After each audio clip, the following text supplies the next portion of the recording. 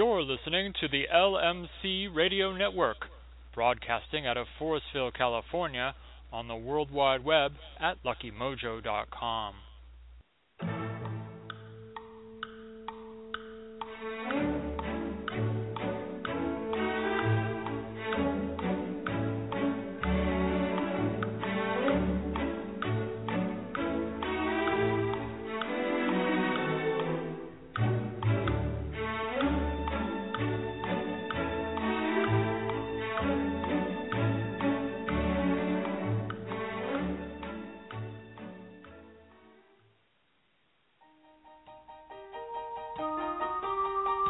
The views and opinions expressed by Professor Porterfield do not necessarily reflect the views of the sponsors or their affiliates.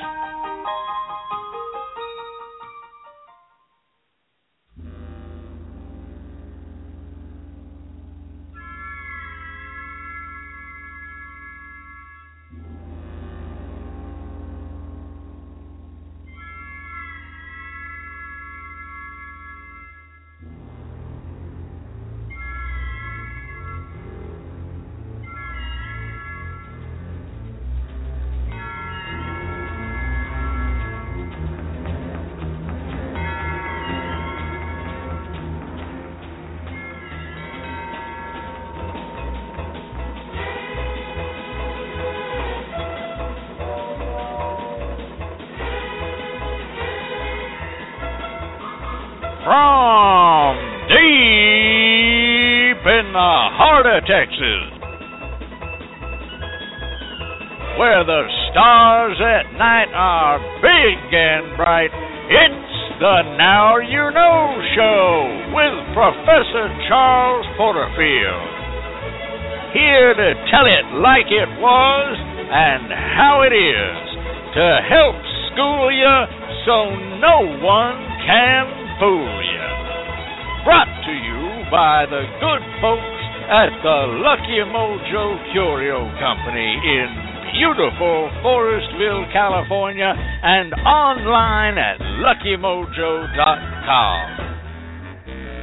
So now, without further ado, here's Professor Porterfield.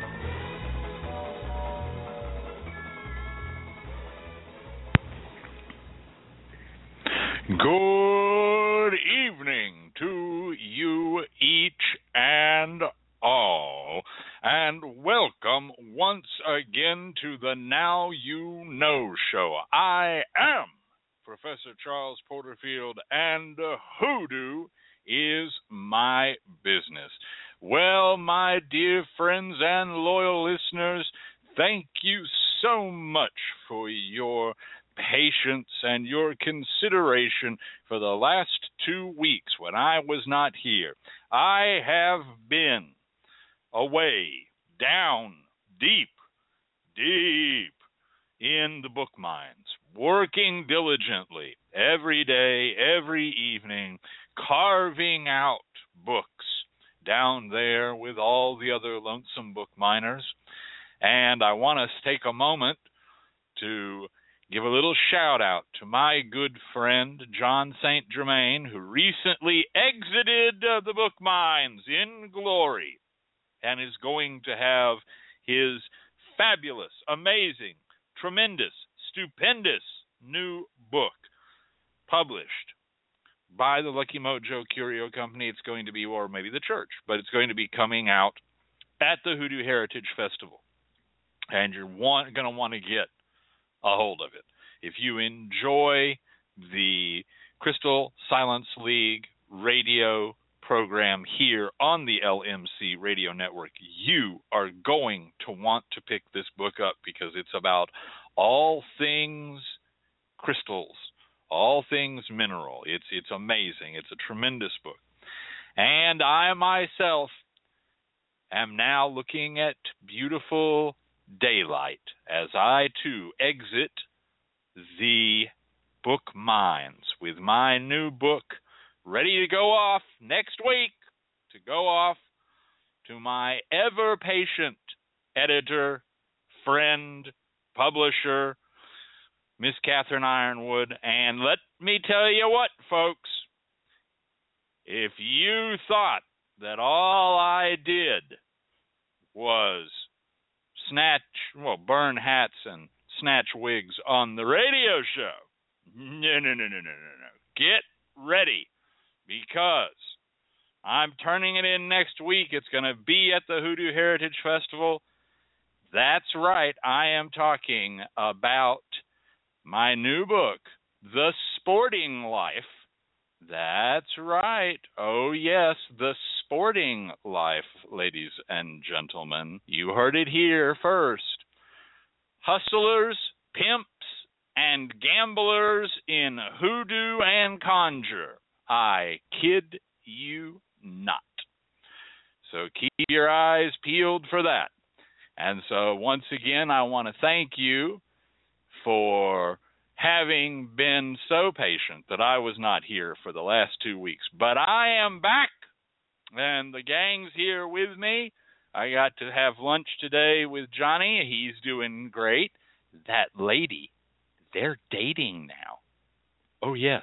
You know, if you're a fan of the Now You Know show and you've been listening, there's this woman who's been coming around and picking up Johnny after the show, and apparently they're dating. So I've been asked to give the title again to the book, so I will. Why not? What's not to like? The name of the book, once again, is The Sporting Life: Hustlers, Pimps, and Gamblers in Hoodoo and Conjure. Coming to you soon. Well, in the meantime, though, we have our own Phil Patchy Fogg waiting for us over in the LMC Radio newsroom, and let's go on over and see how Patchy's doing. Good evening. This is the news read by Philip Fogg. Today is Thursday, March 3rd, the 63rd day of 2016. There are 16 days until spring begins. This will be the earliest spring since the late 1800s, and 303 days left in the year. Today and tomorrow are auspicious days to mow to slow growth, castrate farm animals, prune trees, wean, and potty train. The 3rd through the 4th will prove that any root crops that can be planted during these periods will do well.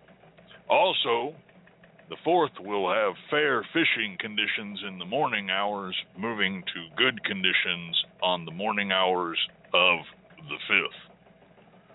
Today's highlight in history comes to us from 1991, when on this date, motorist Rodney King was severely beaten by Los Angeles police officers in a scene captured on amateur video.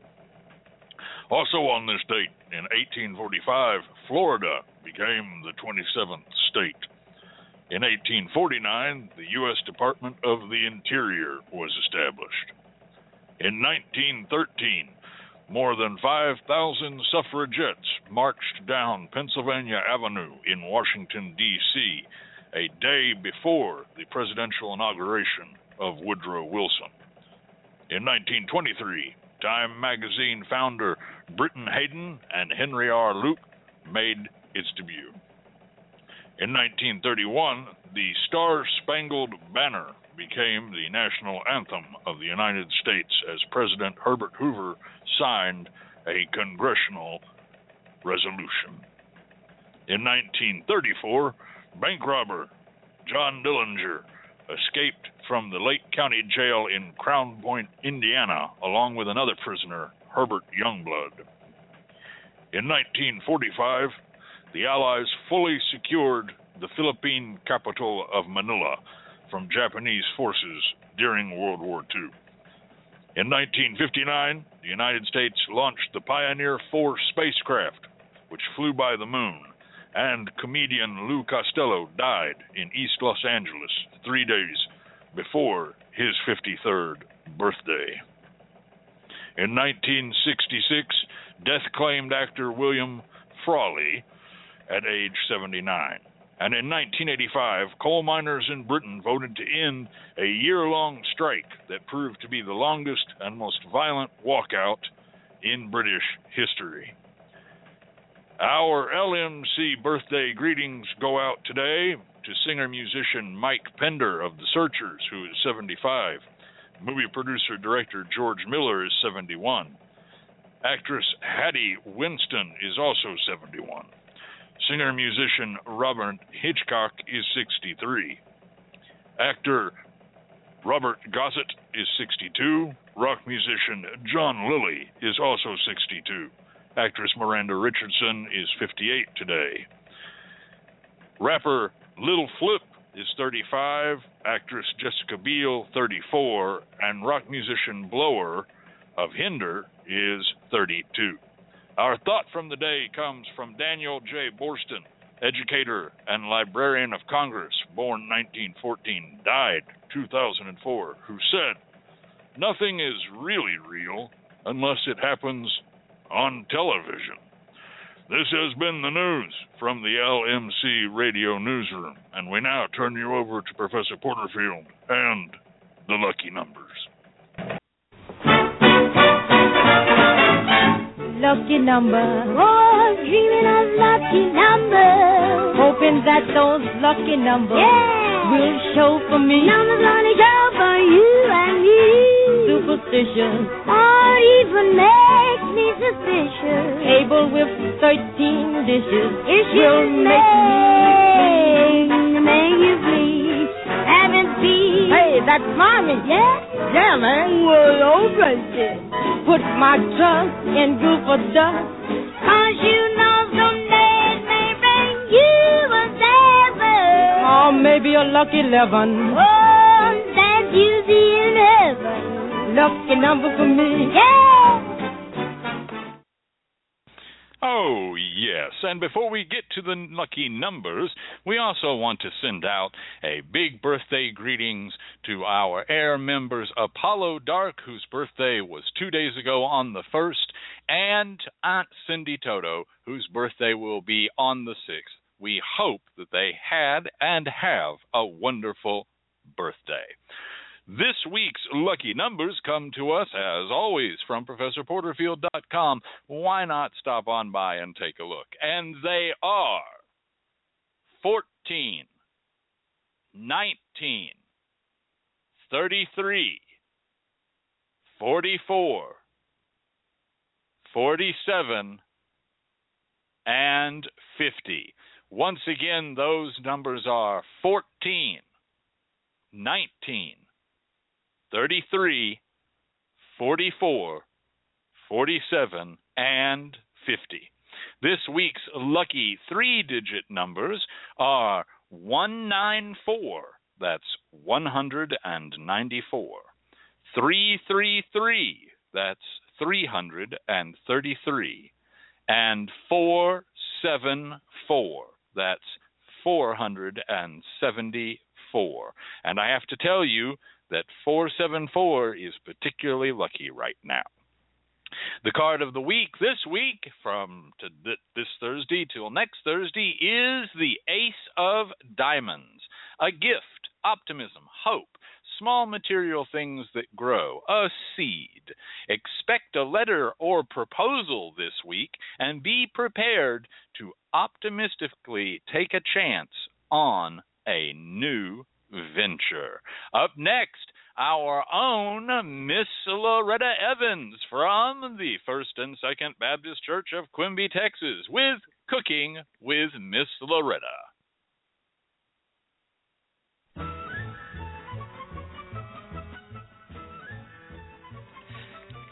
Hello, y'all. This is Miss Loretta Evans, and I'm so happy to be back with you. Today, I'm going to talk to you about something that a lot of us have in our kitchens, but almost never use. That's right. I'm going to be talking about the waffle iron. Waffle irons are not just for waffles anymore, folks. Now, most things you put between waffle irons will come out waffleized, but that's a good thing. The reason waffle irons are shaped the way they are is to increase the available surface area of the heating surface, so it comes into maximum contact with whatever batter or food you are pressing between the irons. This promotes crispness and browning in all the nooks, making the humble waffle iron a versatile kitchen tool. And I have for you tonight a list of 8 clever ideas for delicious foods you may not have known you could make in a waffle iron. So get your pens and pencils ready. First of all, sandwiches. A waffle iron makes a terrific grilled cheese sandwich. Brush it with butter or olive oil and close it down over the sandwich. You may not be able to close it completely, though. Keep it there until the cheese is melted and the bread is crispy golden brown. Sliced bread works best for this. Try filling your waffle sandwiches with prosciutto and provolone or a tomato, smoked turkey, and Munster, and it also makes a wonderful tuna melt. Muffins. That's right. You can experiment with all kinds of batter in a waffle maker, so why not try muffins or brownies? A few that work really well are corn muffin batter. You can add an onion or jalapeno for a more savory hush puppy style waffle to serve with grilled fish. Banana bread and muffin batter, date nut batter, lemon poppy, and on and on. Also, brownie batter is terrific in a waffle iron, especially if you like crispy edges on your brownies like I do. Imagine a whole waffle of crispy brownie edges topped with vanilla ice cream. Just load the batter into the iron until 3/4 full and cook for 6 to 8 minutes. Also, here's another one, frittatas. You can make a simple Spanish tortilla, which includes chopped onions and potatoes cooked in olive oil, allowed to cool, and mixed with scrambled eggs. Season well with salt and pepper, and then ladle the mixture into your waffle iron. Close and cook until set and lightly brown. You can then add cheese, meats, and all kinds of veggies to your frittata mixtures, or try to make a Denver omelet with ham, bell pepper, onions, and some shredded cheddar cheese. Or try spinach and feta cheese. Even a crustless quiche with bacon, Swiss cheese, and onion. Whisk some light cream in with some eggs and put it right in your waffle iron. Here's one you may not have thought of. Corned beef hash. Once you try corned beef hash in a waffle iron, you'll never make it in the skillet again. It probably won't stay together in a perfect waffle shape, but it really depends on the hash you use. Getting the brown hash out of the waffle iron tends to happen in pieces, but it's still delicious and crispy on the outside and tender on the inside. Be sure not to rush it. Let it brown well. It's hard to overcook hash. Hash browns. Another breakfast staple that works so well in a waffle maker that you'll wonder how you ever lived without it. Grease the irons well with oil, butter, or bacon drippings and add shredded potatoes from a bag or grate them yourself and squeeze out as much water as possible.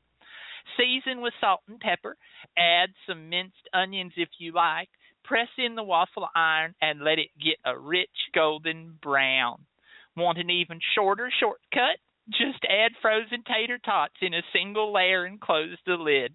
Cook until your potato waffle is crispy. French toast. Continuing with our breakfast theme, try making your French toast in the waffle maker. Soak slices of day-old bread in beaten egg, butter, and hot waffle iron it generously. Then close the egg-soaked bread inside and let it cook. You can dust it with powdered sugar and top with maple sugar, fruit preserves, or whipped cream. Quesadillas. This is one of my family's favorite to make in the waffle iron, and I do it all the time. Add cheese and your favorite fillings to a large flour tortilla. Fold it in half and press until golden brown. It's a great way to use up leftovers. And finally, I have one tonight that we have made many a time in my house around the holidays, and one that I hope our own dear Miss Cat will get a real kick out of, and that's stuffing. Take your favorite stovetop or bag stuffing recipe and press it in a well-buttered waffle maker. Again, this one is for people who fight over the crispy parts.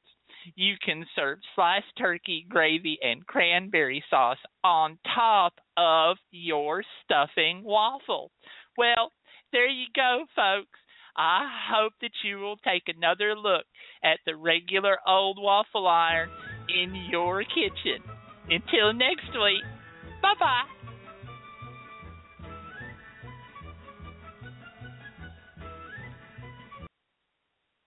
Thank you, Miss Loretta. Wow, waffle irons. I had never even thought about that. I don't actually have a waffle iron. Well, I think we have something like a waffle iron. It has plates that go in and out of it. I think it can serve as a waffle iron. But if you have a waffle iron, why not check some of those out? I think that's a pretty good idea. Up next, the professor's pontification. Tonight's topic is a callback to another one we've had before. It's called "It's Still Easy to Be Hard."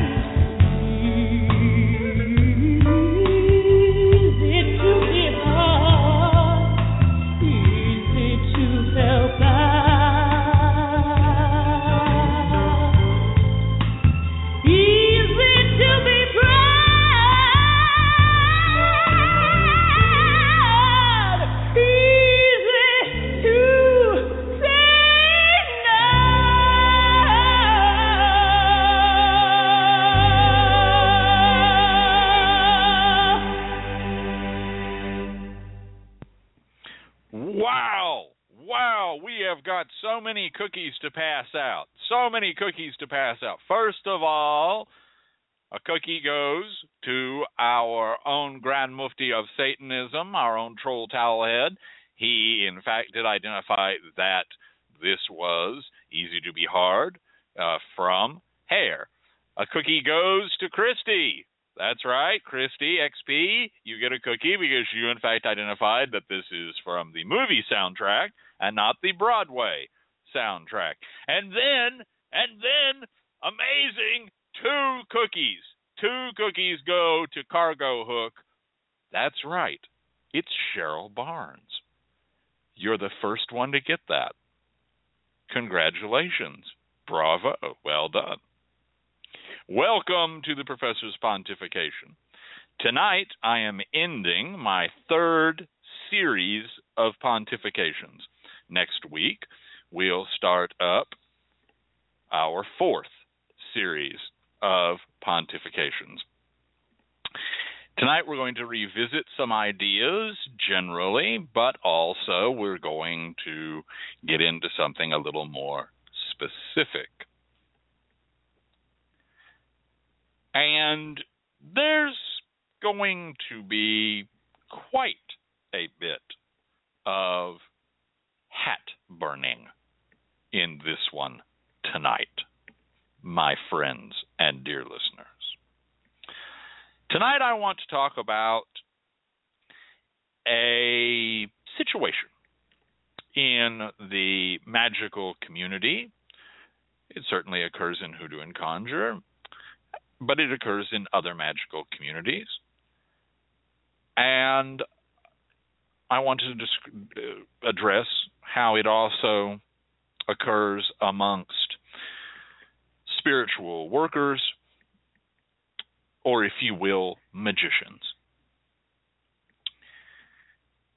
And what I want to talk with you about is this. There is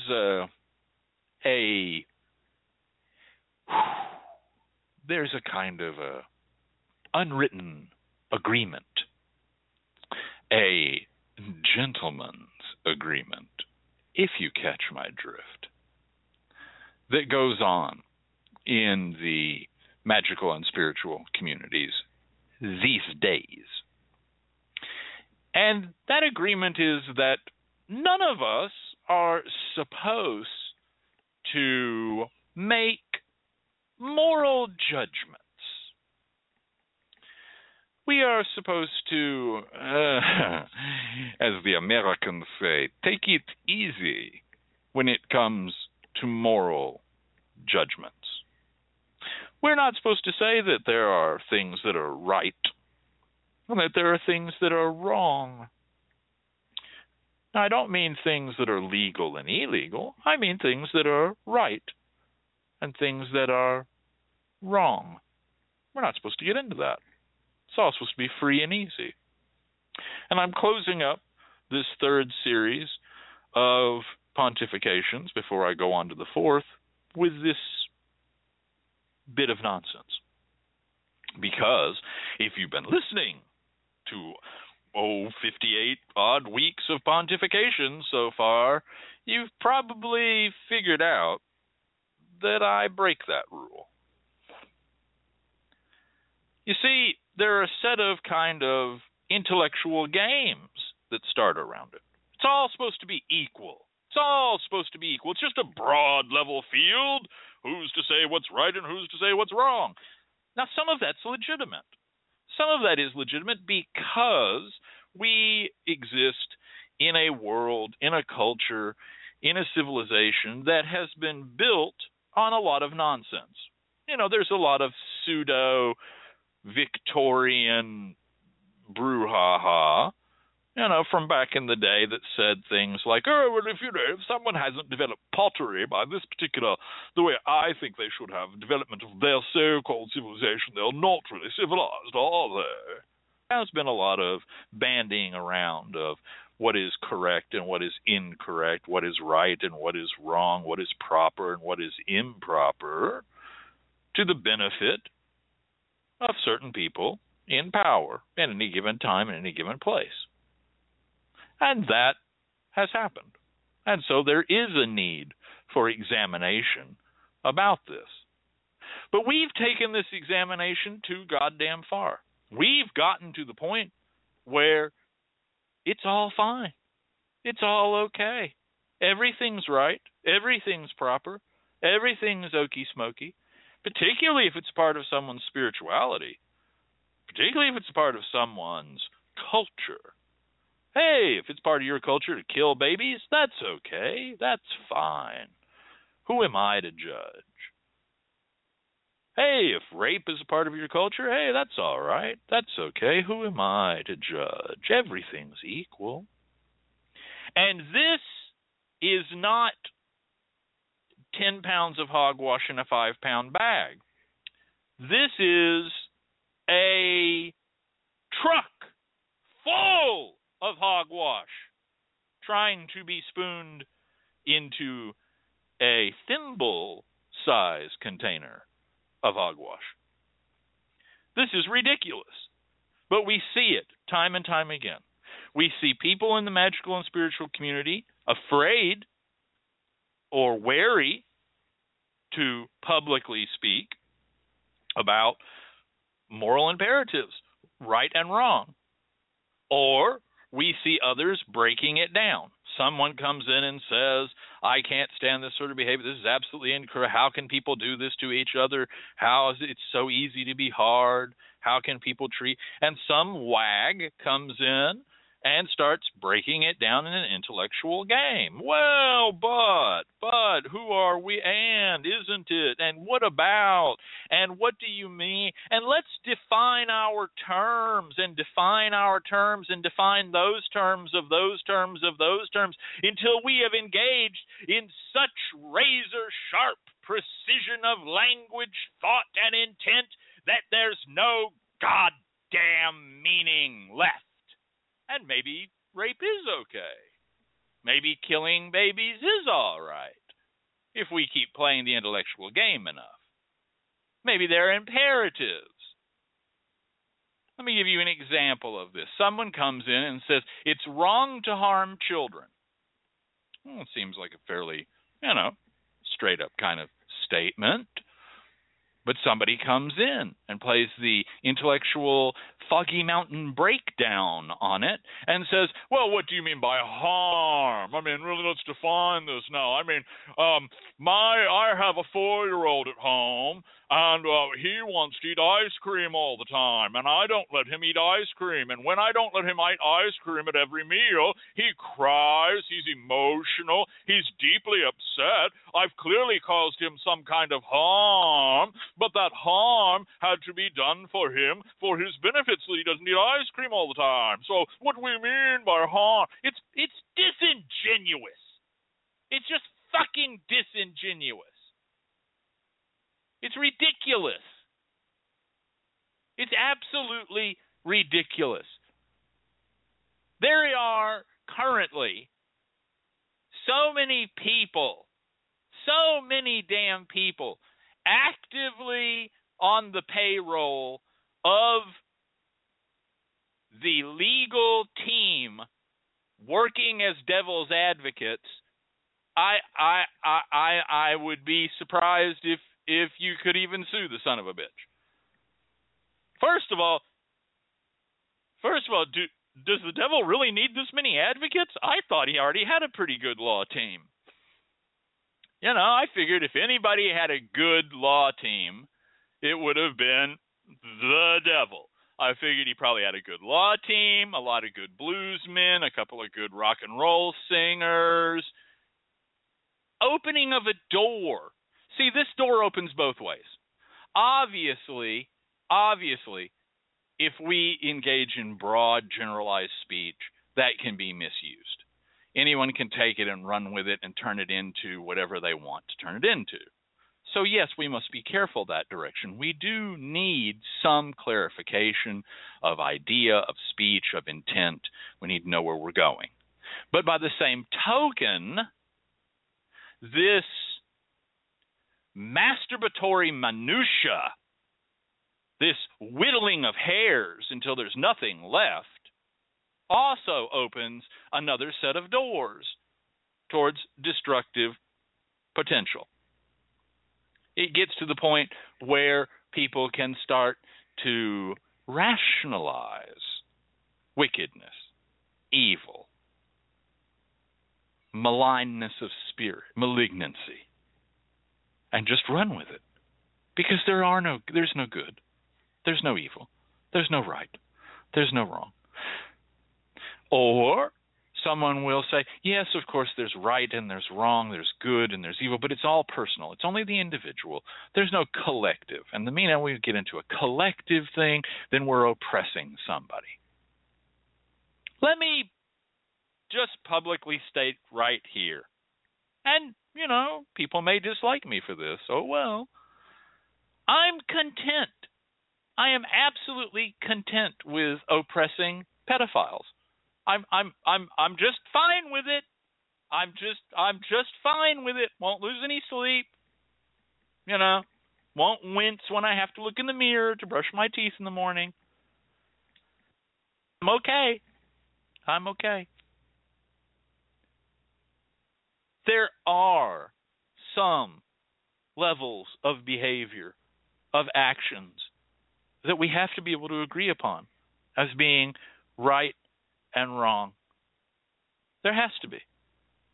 If there's not, well, then where are we? Do we all have different interpretations? I'm sure. Yeah, of course. We have a variety of different interpretations. When there's nothing, and more importantly, when those who are supposed to be doing spiritual work, who are supposed to be addressing the hearts, souls, spirits, minds, essence of individuals, of people, of groups of people even, are supposed to be helpmates and aides, teachers, become afraid to bring this up because, it might destroy me. I'll go out of business. They'll run me out of town on a rail. Where are we? What are you? What service are you doing? You're just saying it's all free and easy. It's all free and easy. What we end up with is workers in the hoodoo and conjure community who have no limit. They have no limit. You got the money, honey. They've got the time. That's it. That's all they're interested in. I'm not saying they're charlatans. I'm not suggesting that they're not actually good workers. I'm not suggesting they don't actually do the work. I'm not in any way saying the work doesn't even have effectiveness or bring about the outcome that the client desired. I'm saying it's all equal. Walk in the door. We're here 24 hours a day, 365 days a week, as long as you've got money in your hand, or can make a check out to our church. That's the Church of All Saints Hope. Just use the anagram CASH when you make the check out to us. We'll do whatever you want. That's it. Blind, deafen, kill, destroy. Anybody for any reason, tie up, tie down, tie to, take away will, do whatever. You will do it, baby. All you got to do is have your MasterCard in hand. Because there's no right, there's no wrong. It's all equal. It's all equal. And we've spoken about this a little bit on the show before. And there's another way this comes in. And that is, we talked once about nitty-gritty and not so pretty. And it's a reflection of what I'm about to talk about now. Get ready. Here we go. There is this image, and I see it all the time. I see it daily in the magical communities, that an enlightened magician, an enlightened spiritual individual, a worker, whatever they're into, ceremonial magic, kimbanda, hoodoo, you name it, reading the intros of crows on the state house steps, whatever they're into, that only those who are able to reject the fetters, chains of the moral boundaries set by society are truly free and truly enlightened and truly powerful. The real magician, the real worker, the real power broker are those who will do anything because they are no longer bound by the fettering chain of lies put upon them by others, because they are the free man, the free woman. And if that means that you've got to rob a grave, well, where's the harm? If that means you need infant's fat for your flying ointment, well, that's the way it's done. And only those who dare can seize power. I see this on an almost daily basis. People are real turned on by it. I mean that phrase quite the way I used it. Turned on. I mean, it's almost like, a fetish. This idea of being unbound, unchained, of having no limits, of everything being possible. And let me just tell you exactly how I feel about that. A, it frightens the shit out of me, which, by the way, makes those people chuckle and enjoy that, because that's part of it. That's part of the power trip. They love that. Because if I'm afraid of them, then obviously they have power. Well, I guess I should fucking walk around with a loaded shotgun 24-7, because then wouldn't I have the power? And interestingly enough, I live in Texas. I might be able to get away with it. So that's the first response I have to it. It frightens me. It gives me more white and gray goddamn hairs. And my second response is to want to tell those people to go fuck themselves. Seriously, go fuck yourself. If that's your power, if that's your place you're coming out of, if that's the bedrock, the cornerstone upon which you are built, I hope that your temple falls down very quickly. Do not come to me and talk to me about freedom of the individual, about will, about being unfettered, about being open, about having your eyes clear and your mind expanded, when you have the blood of infants on your hands. You can go. I don't give a shit. And I don't care what your culture says, and I don't care where you're coming from, and I don't care what your spirituality lays down, and I don't give a shit. You have the blood of children on your hands, helpless children. You're not a magician. You're a murderer.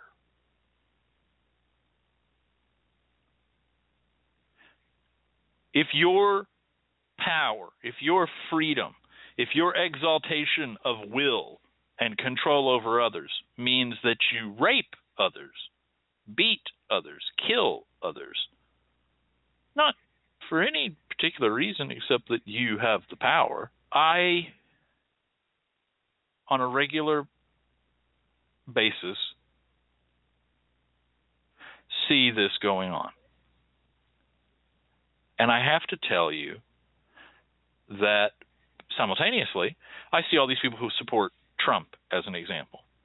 And these enlightened, free, masters of their will, magicians and spiritual workers, etc., talk, like like I do, about these people that support Trump. You know, how awful and how terrible and blah, blah, blah, blah, blah. Except you're of the same goddamn ilk. The only difference is that you're a mob of one. But you're still engaging in mob rule. You're so free of all these constraints that you'll do anything. How can anyone trust you? Why should anyone trust you? Why should anyone deal with you? I apologize. I don't normally get very emotional in these. You know, I mean, I come in, I've got my prepared little thing. This one really gets under my skin, folks. This one really gets under my skin. That there are people who are willing to do anything in the name of their religion, their magic, their spirituality, their path, their freedom. Anything. There's no constraint. And they publish books, and people gobble them up and seek them out and travel through jungles to get to see them and go on long voyages. They're celebrities. People eat it up, sound like hotcakes. They want it. The darker, the spookier, the more forbidden. Actually, let's just call it exactly what it is. The more transgressive. That's the word. Write it down. Keep it on a slip of paper. That's what Professor Porterfield was talking about tonight. Transgression. The more transgressive it is, the more attractive it is.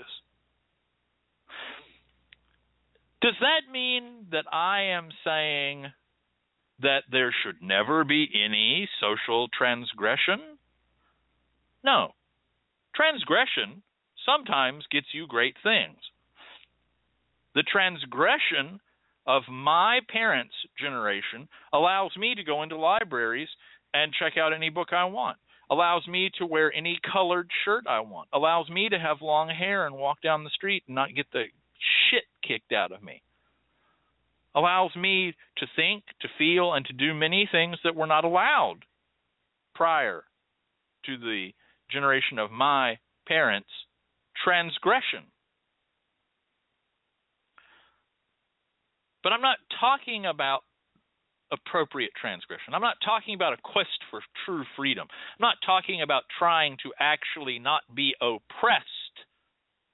I'm talking about transgression for transgression's sake. Find the most forbidden thing and do the most forbidden thing, and thus you are now the freest.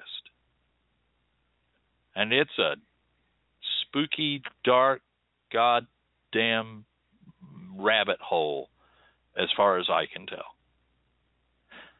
And there are people who judge themselves better than me because I won't go down such a rabbit hole.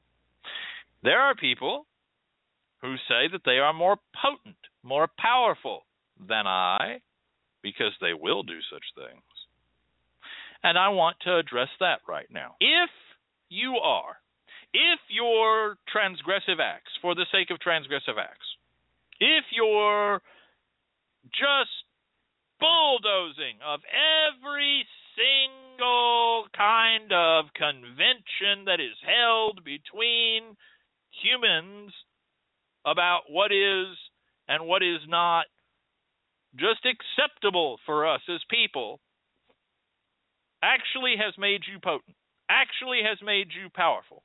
You actually have all the magical power that there is to have in the whole goddamn universe.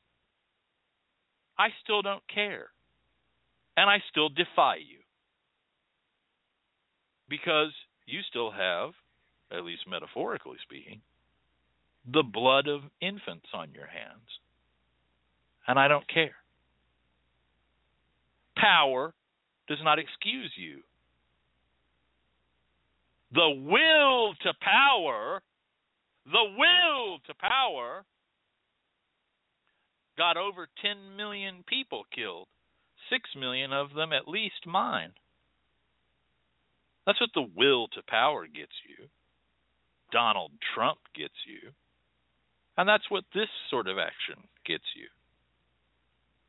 The will to power. The triumph of the will.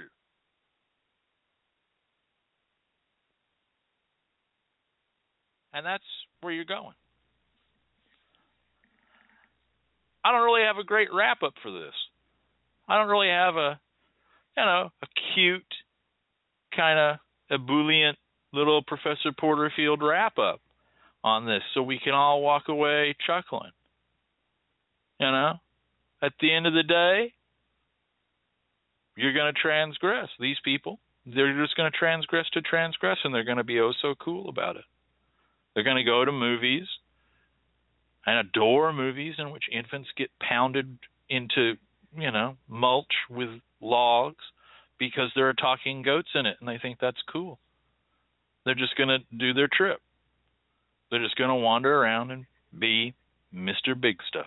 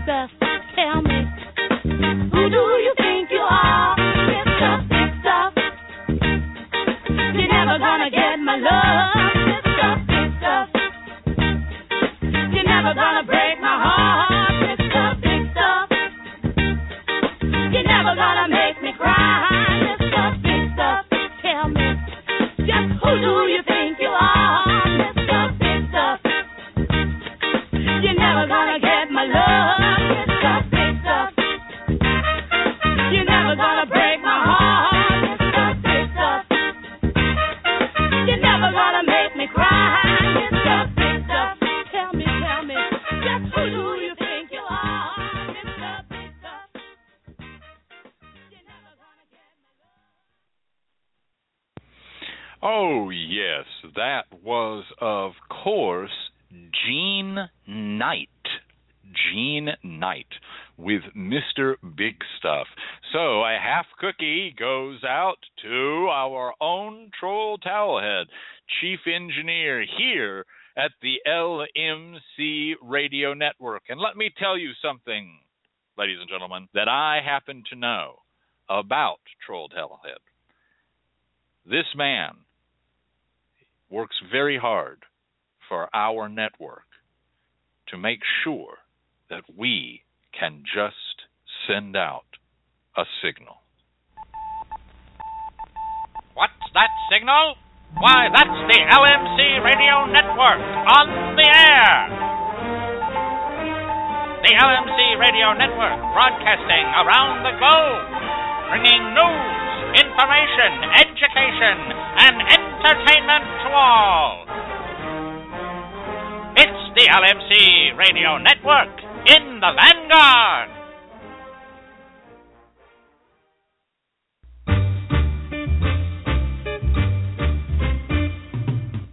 The LMC Radio Network is a media alliance whose excellent shows include The Lucky Mojo Hoodoo Rootwork Hour, hosted by Catherine Ironwood and Conjurman Ali, Sundays 3 to 4:30. Candelo's Corner, starring Candelo Cambisa, Mondays 5 to 7. The Crystal Silence League Hour, hosted by John St. Germain, Tuesdays 5 to 6. In the Streets with Beverly Smith, Tuesdays 6 to 7. On Sacred Ground with Kai Armand, Wednesdays 5 to 7. The Now You Know Show with Professor Charles Porterfield, Thursdays 6 to 7:30. And Liquid Libations with Andrea Weston, Saturdays 5 to 7. All times Pacific, at 3 hours for Eastern. Sponsored by the Lucky Mojo Curio Company in Forestville, California, and online at luckymojo.com. Thank you for our weekly update of shows here on the LMC Radio Network. Chief Engineer Troll Towelhead. Ladies and gentlemen, we have somebody new in the booth here tonight to talk to you a little bit about the Lucky Mojo Curio Company. You may remember him, if you're local to Texas, you may remember him as Crazy Uncle Ed of Crazy Uncle Ed's Autos. That's right, ladies and gentlemen, the one, the only Ed Meany. Hello, folks. I'm Ed Meany, better known as Crazy Uncle Ed from Crazy Uncle Ed's Used Cars and Automobiles. Unfortunately, the tax man cometh and taketh. So, Crazy Uncle Ed's cars are gone, but I'm here to tell you about the great savings you can get at the Lucky Mojo Curio Company. That's right, the Lucky Mojo Curio Company of 6632 Covey Road, Forestville, California. How much would you pay for cursing oil? Wait, I can guarantee they can get it for you for less. Let's come over here for a minute, folks, and take a little look at the Lucky Mojo Curio Company. The Lucky Mojo Curio Company is both a beautiful online magical store and a fantastic real magical store that you can visit. That's right. Why not bring the kids? They'll love the train set. They carry a full line of handmade spiritual supplies, and you better believe they're made by hand because we say they are, including occult oils, incense, powders, candles, herbs, mojo bags, spiritual soaps, books, and spell kits for those who cast magic spells in such as love spells, money spells, and protection spells in the African-American hoodoo pagan magic. But wait, there's more, my friends, and other witchcraft traditions. Let's just take a look over here at one of the exciting features here at and outside the Lucky Mojo Curio Company. This is the beautiful Missionary Independent Spiritual Church, the world's smallest church, my friends, and you too can visit it, walk right inside, and have a few moments of quiet meditation and prayer before going on inside the fantastic and amazing showroom floor of the Lucky Mojo Curio Company at 6632 Covey Road, Forestville, California. Friends, let me tell you what. They have products from all over the world. Thousands of them, and you can see them, touch them, buy them, have them, possess them for your very own. Do you need charms from almost anywhere in the world? They've got it. Do you need oils? They've got it. Do you need cloth? They've got it. Do you need roots, herbs, powders, incense?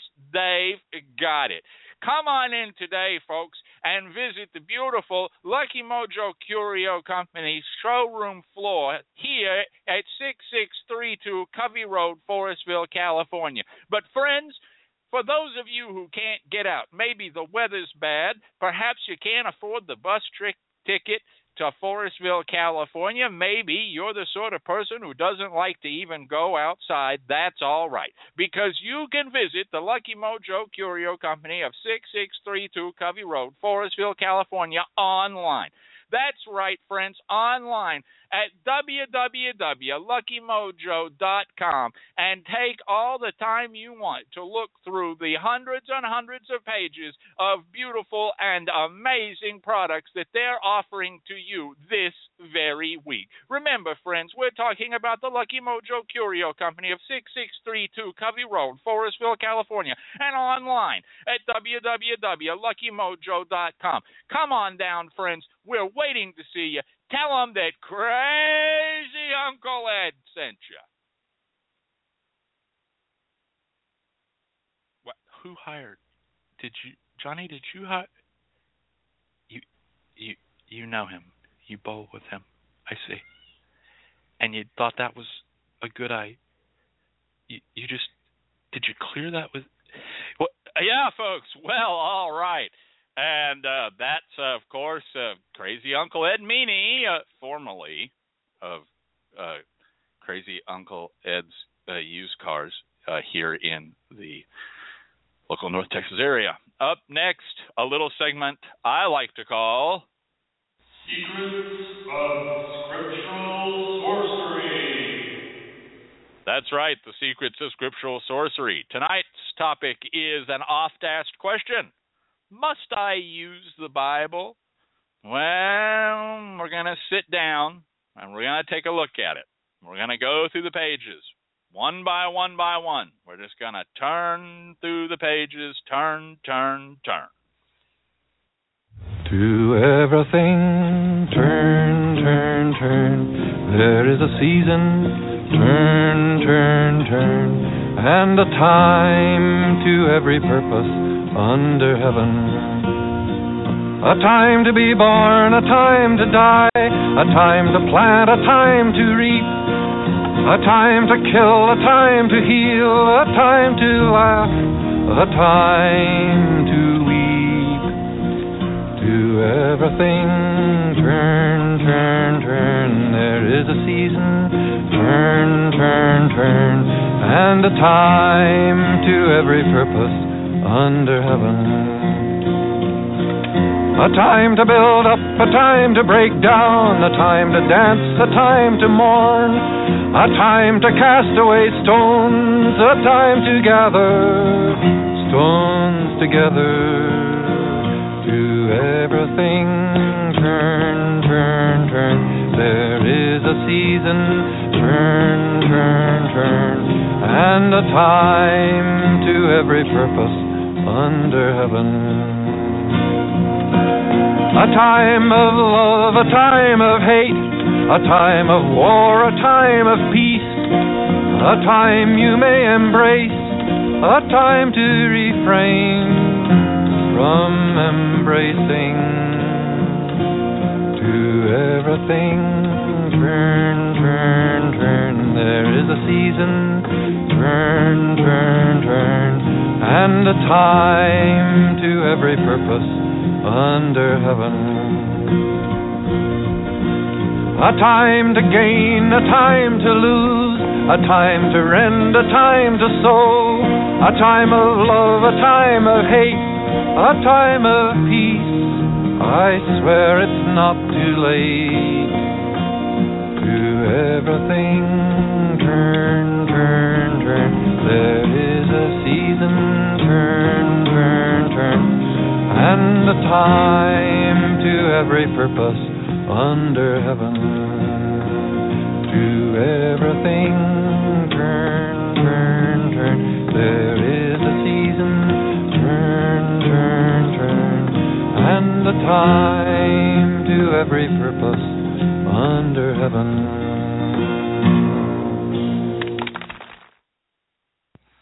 Oh, yes, that was, in fact, Pete Seeger with Turn. So, let's break it down. First of all, a cookie for our new competitor. There's a new kid in the game, folks. That's right, Cargo Hook. They're counting them up. Pete Seeger, there's your cookie. 2 cookies. No, 3 cookies.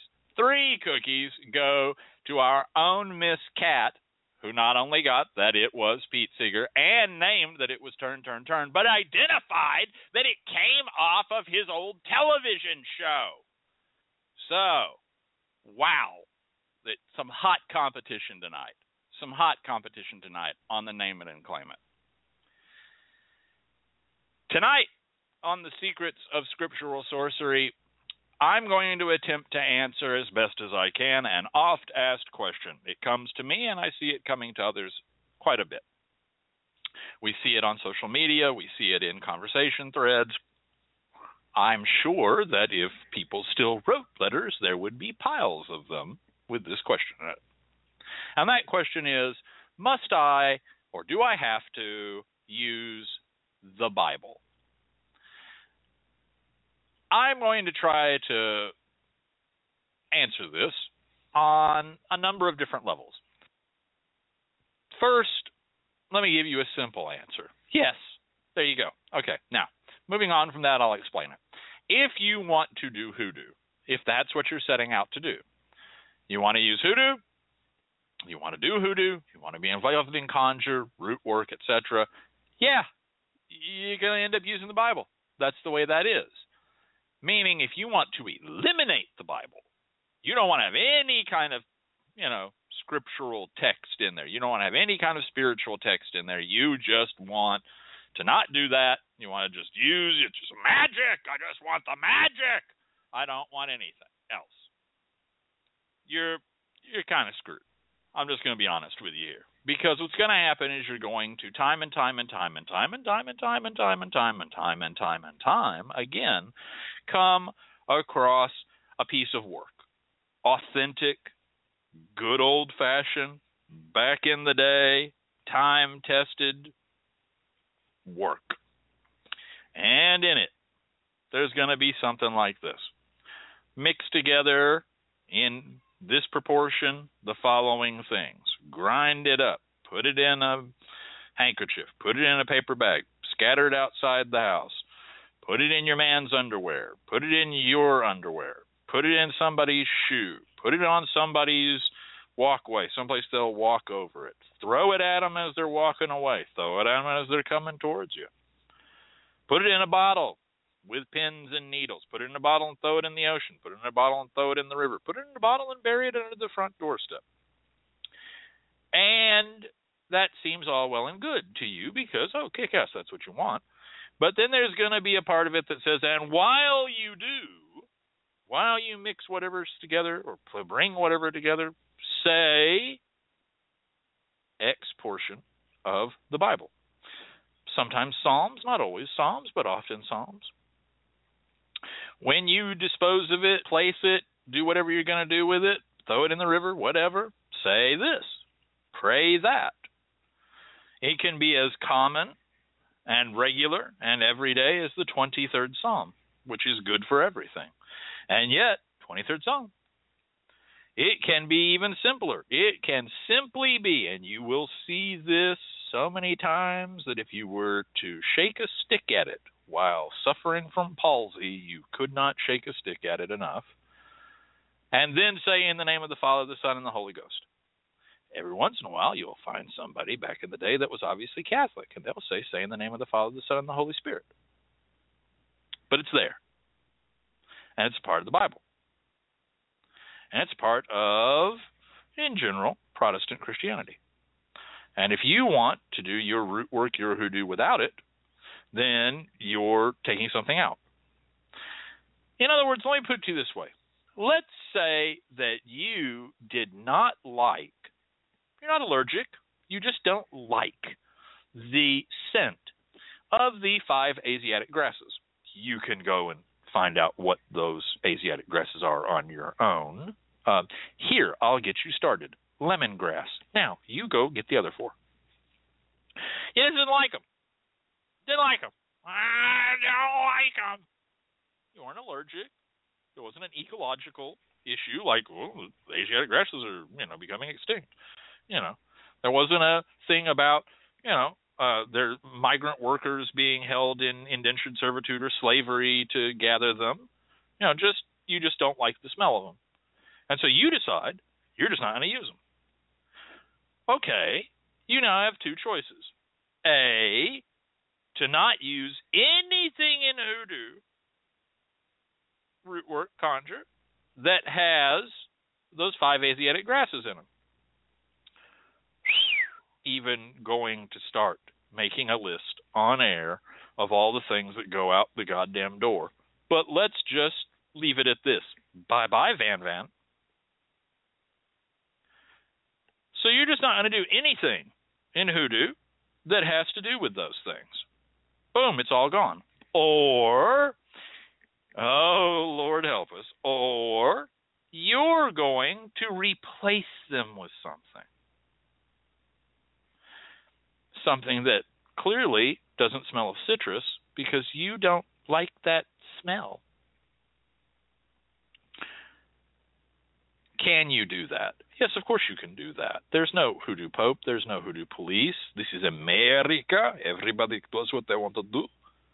But you're no longer doing hoodoo because you've decided to anoint amulets, charms, silver dimes with vanilla,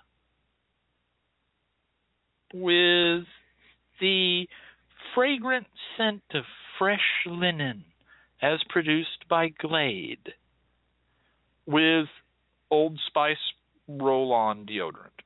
Whatever, because you like it better. It's gone. You're no longer doing hoodoo.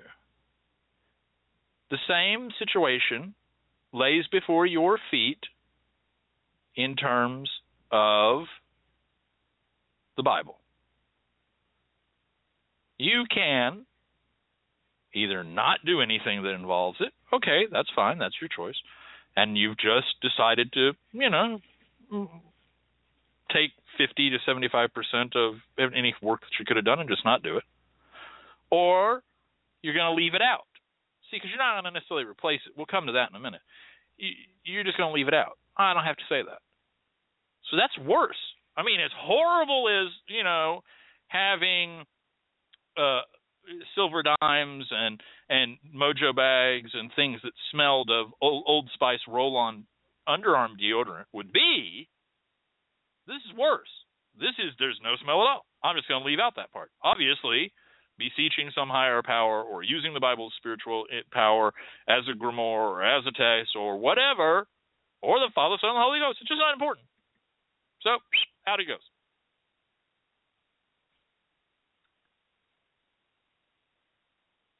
So, there it goes.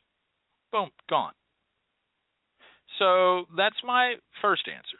My second answer is people ask this because they want to supplant it with something else. They want to take the Bible out and they want to put something else in. Some of these people are doing this out of a very genuine place, meaning as an example, they're Muslim. They want to use the Quran. They're Buddhist. They want to use a Buddhist text. They want to use the Bhagavad Gita. Someone beat me to it. Yes, the Bhagavad Gita. So, here's a problem.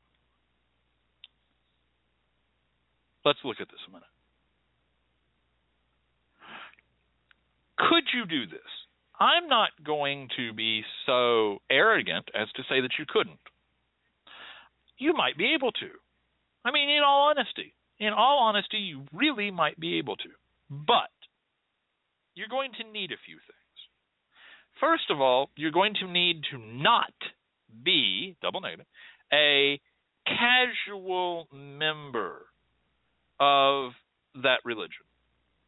I mean, you're going to need to be very goddamn serious about that religion and have a deep and abiding understanding of its tenets, of its text, of its dogma, the whole 9 yards. Because you've got to replace out an equivalent, you see. And it's not going to be easy at all. There may not be an equivalent. That's not to say that Christianity is some special little thing and it has the truth and nobody else does. I mean, there just may not be an equivalent spoken in the same manner. So if you're not, really super into this particular spiritual path, whatever it is, you're opening yourself up for, 50 miles of bad road. because you just can't quite get there. Let's take the Quran as one example. I will take the Quran because I actually think it's the best example, and I'll explain to you why. The Quran will match up with a good deal in many places with the quote-unquote Old Testament, the Torah, the Tanakh. There will be a lot of matchups there. There will still be a difference in idiom, a difference in speech, a difference in meaning, but we've still got a lot of the same figures. We've still got a lot of the same people. Here's Moses, okay, etc. But when you come, and so, if you're only doing Old Testament work, you might be able, I guess if you really just need to beat your head against a brick, you might be able to kind of find the equivalency that you need. But when you come to the New Testament, what are you going to do? What are you going to do when there's this thing you're supposed to say and pray in this spell that comes out of the book of Matthew? What are you going to do?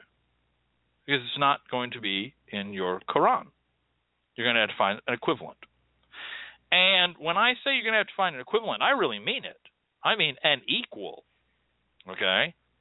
Because you've got to also understand your hoodoo perfectly. So now you've got to understand hoodoo with an absolute level of depth, and you've got to understand your Quran with an absolute level of depth to find the two. Okay? To find the two things.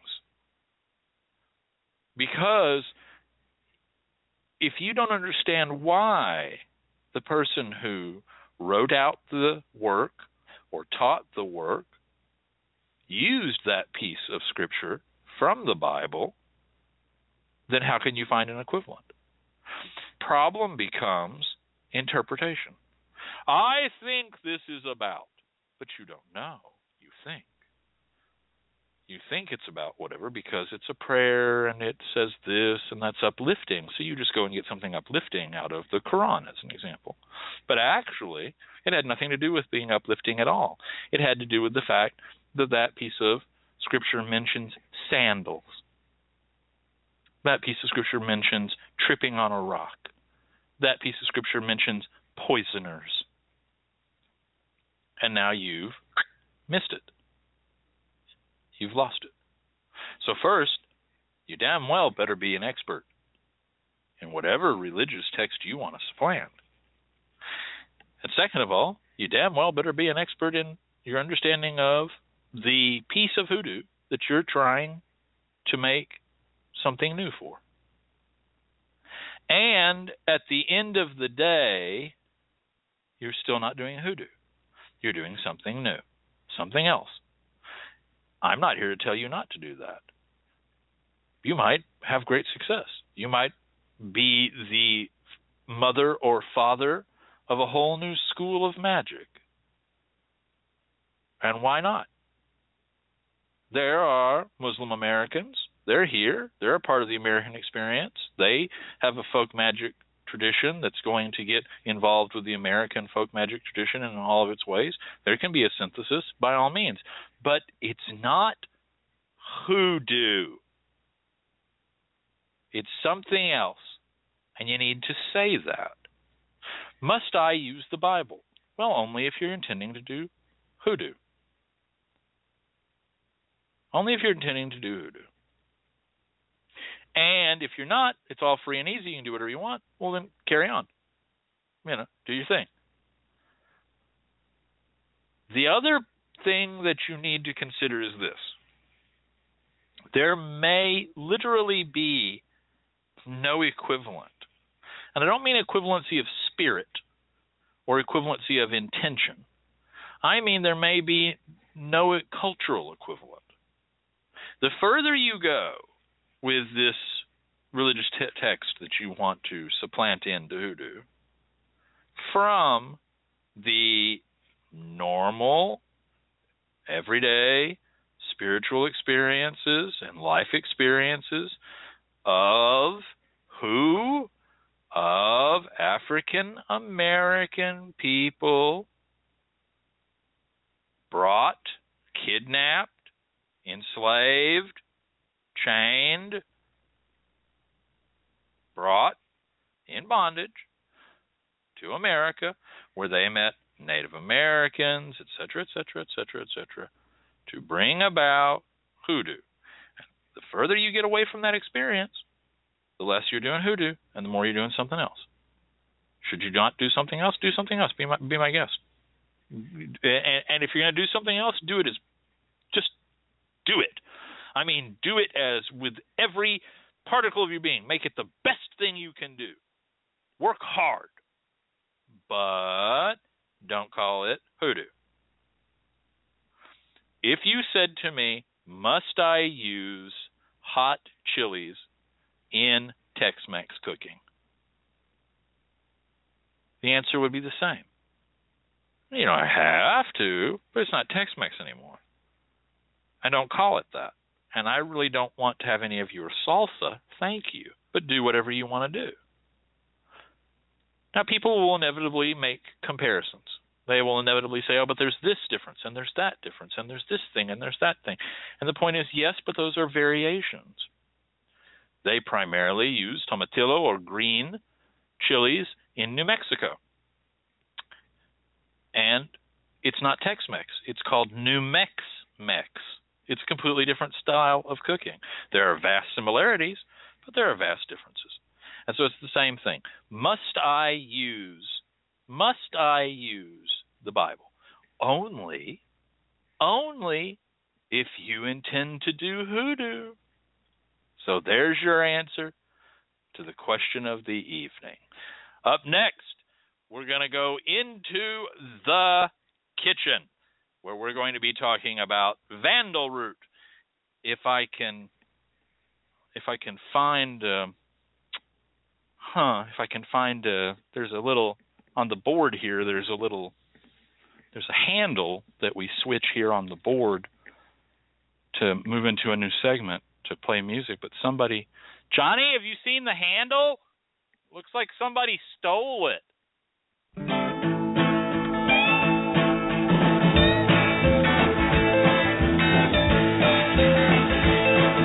Johnny's in the basement mixing up the medicine. I'm on the pavement thinking about the government. The man in a trench coat, badge out laid off, says he's got a bad cough, wants to get it paid off. Look out, kid, it's something you did. God knows when, but you're doing it again. You better duck down the alleyway looking for a new friend. The man in a coonskin cap and a pig pen wants $11 bills. You only got 10.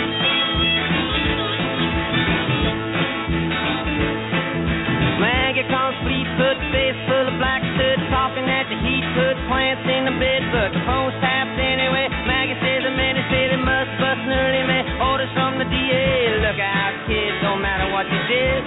But walk on your tiptoes, don't tie no bows. Better stay away from those that carry around a fire hose. Keep a clean nose, wash the plain clothes. You don't need a weatherman to know which way the wind blows.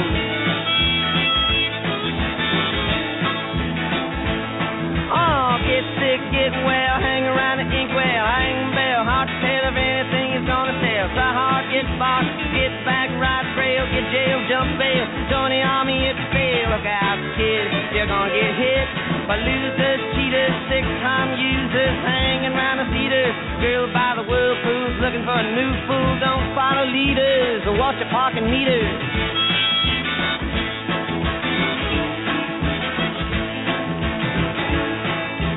Get born, keep warm, short pants, romance. Learn to dance, get dressed, get blessed. Try to be a success. Please her, please him. Buy gifts, don't steal, don't live. 20 years of schooling and they put you on the day shift. Look out, kid, they keep it all hid. Better jump down a manhole, light yourself a candle. Don't wear sandals and try to forge a scandal. Don't want to be a bum, you better chew gum. The pumps don't work cause the vandals took the handle.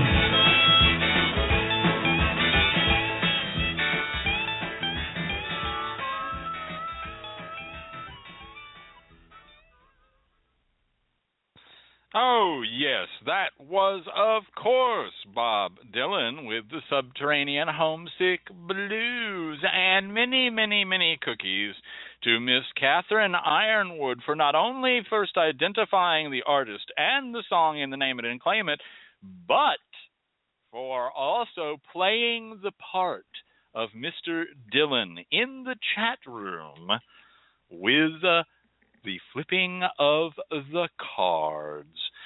And by the way, the gentleman in the back wearing the kippah and the prayer shawl portraying Allen Ginsberg was myself. Tonight in the kitchen, we're going to be talking about Vandal root. This is a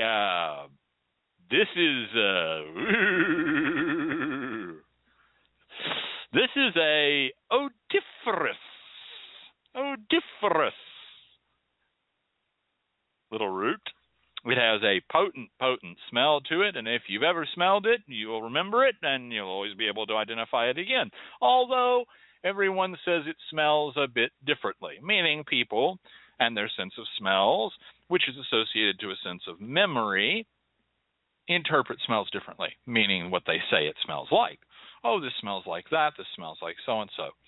I, myself, have always detected in Vandal root the smell of cat urine.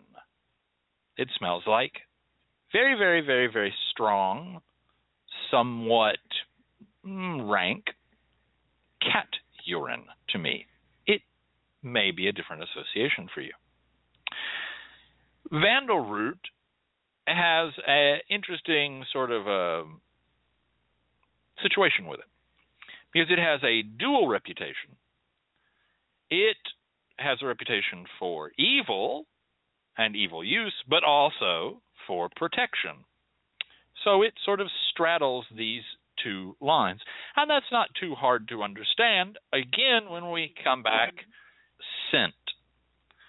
That is a part of why we have discussed its scent, because it does have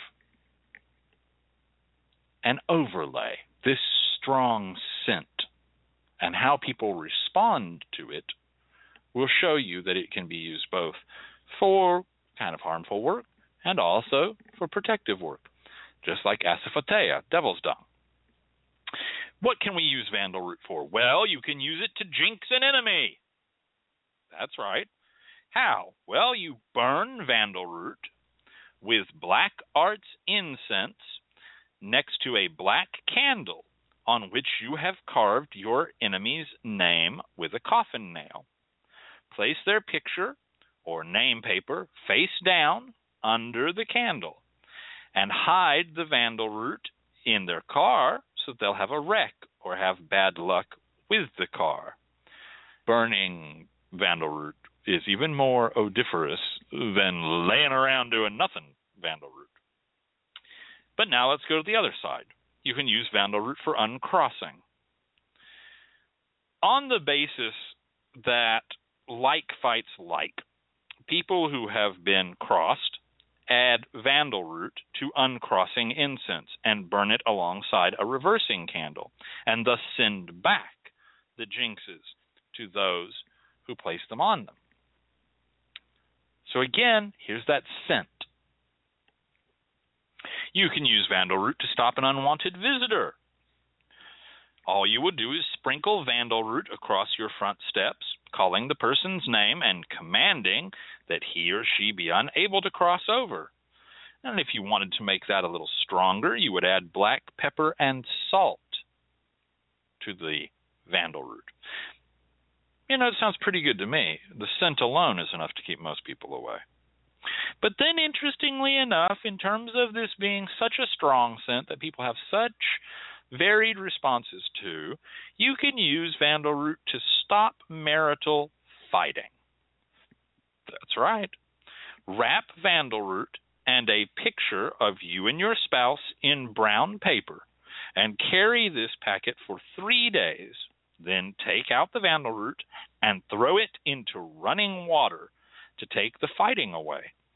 Replace the Vandal root that you've taken and thrown away with lovage root and keep that with the picture thereafter.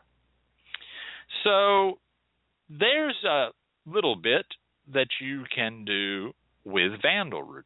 You probably also will be interested to know, if you didn't already, that Vandal root is also valerian, and that under that name, this thing that we're talking about that has this smell is a very popular nerve calming tea.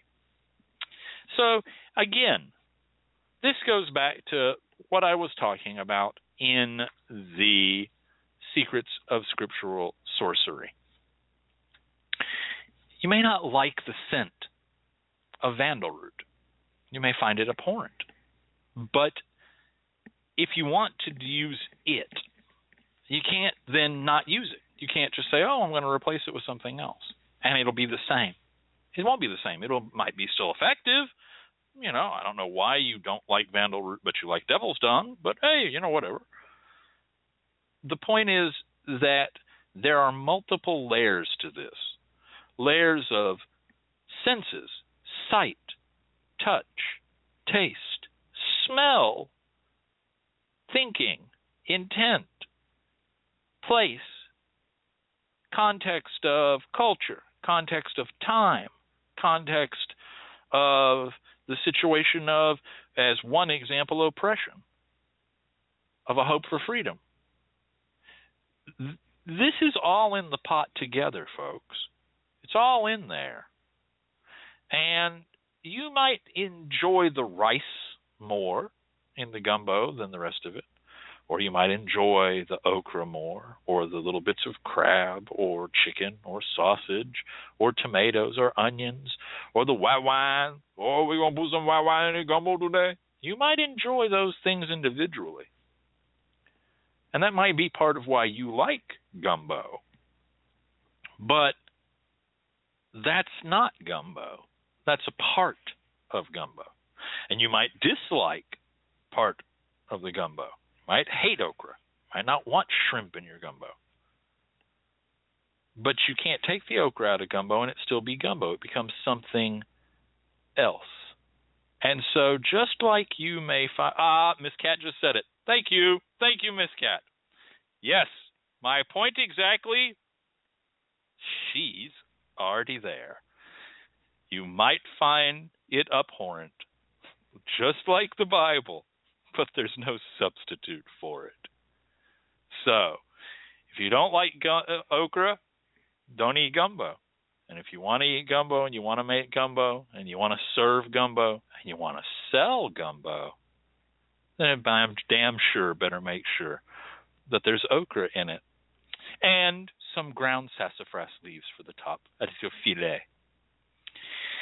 Our information for the In the Kitchen section comes to us each and every week from our own knowledge and Hoodoo, Herb, and Root Magic, a Materia Magica of African American Conjure by Miss Catherine Ironwood, and we thank her for its use and inclusion in the show each and every week. And our Secrets of Scriptural Sorcery section comes to us from our own knowledge and the book Hoodoo Bible Magic, Sacred Secrets of Scriptural Sorcery by my good friend Miss McHale and myself. And here's the news on it. Ready? Came back in its second printing, folks. That's right. Never fear. Second edition out now. If you don't already have it, go on down and get you a copy. Well, folks, I would love to stay here all night, but as I said, I can see the light again, but I'm not yet out of the book mine. I have to put everything into the beautiful quark cart. You know, the mining cart that you put the ore in? My little mining cart is called quark, and I have to put all my mined book ore into it. It's going well. Be on the lookout. This spring, you'll be able to get your own copy. Oh, yes, your very own copy of The Sporting Life hustlers, pimps, and gamblers in hoodoo and conjure. If you ever wanted to know anything about hoodoo and conjure and the old times, and you ever wanted to know anything about working girls, madams, pimps, gamblers, folks in the LGBT community, dressing up sharp, brothels, cat houses, juke joints, this is the book for you. Well, looks to me like the old clock on the wall. It's pretty much time for me to be moseying on. I just have to say it's been great to be back with you all this week. Johnny already left. Went out of here like a bullet. That woman. I'm telling you, that woman. She was here. I saw her. She picked him up again. Oh, yeah. Johnny said something earlier about the fact they were going to go to Texas Roadhouse. Oh, yeah. Going to go honky tonk. Yeah. Uh-huh. No idea who she is. Nobody knows. Nobody knows at all. We'll try and find out. Bring you the skinny on that. But let me just tell you about another little bit of Lashon Hara here. Little bit of gossip for your ears. I have it on good authority. Very, very, very good authority. That 3 weeks ago,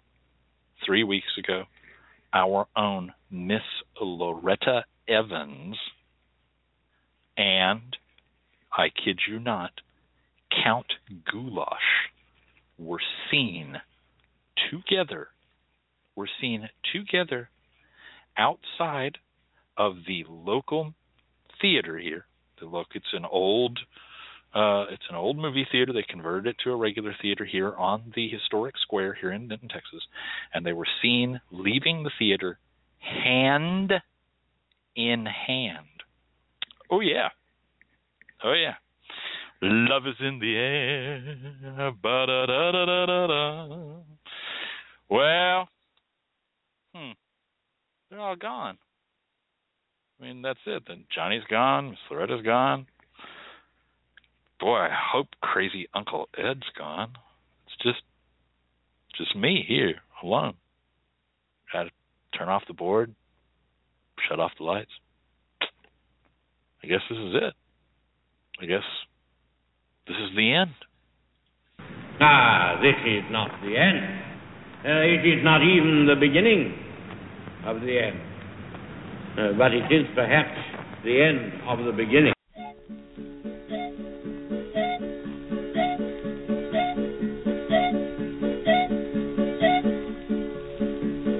I leave Fort Worth, Texas, and go to Texarkana, and don't back to Fort Worth. Come on down to Dallas, train called Katy, coming through the territory in Kansas City, and Kansas City, St. Louis, and St. Louis, Chicago. I'm on my way to doing well.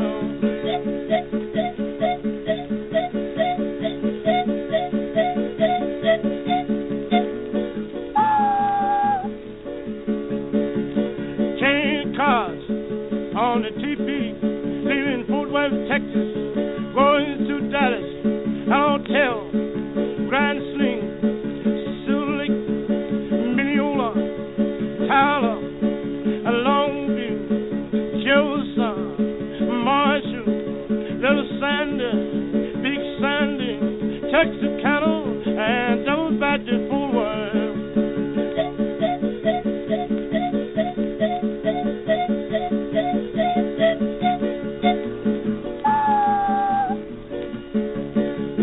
Change cars on the Keating, leaving Dallas, Texas. I've been through Rockwall, and all Greenville, Sealess, Dennison, South McAllister, Territory, Muskogee, Wagner, Horse, Kansas, Kansas City, Sedalia. Then I changed cars and jumped in St. Louis.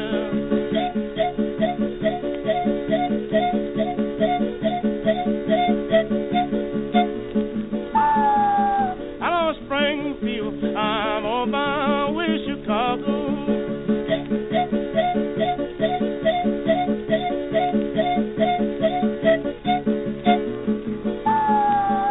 Bloomington,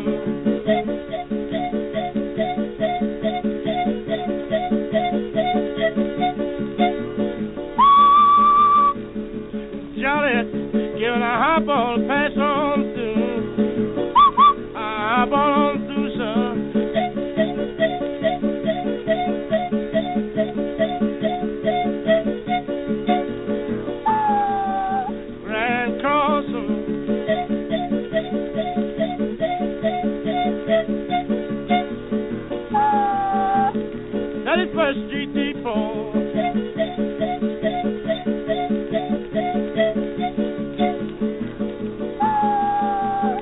Oak Street Depot.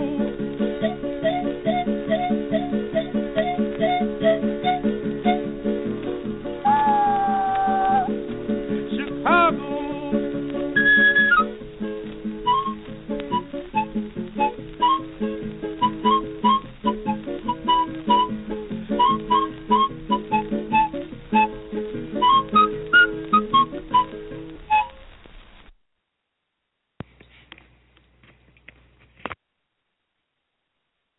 This has been a production of the LMC Radio Network. Bless their hearts.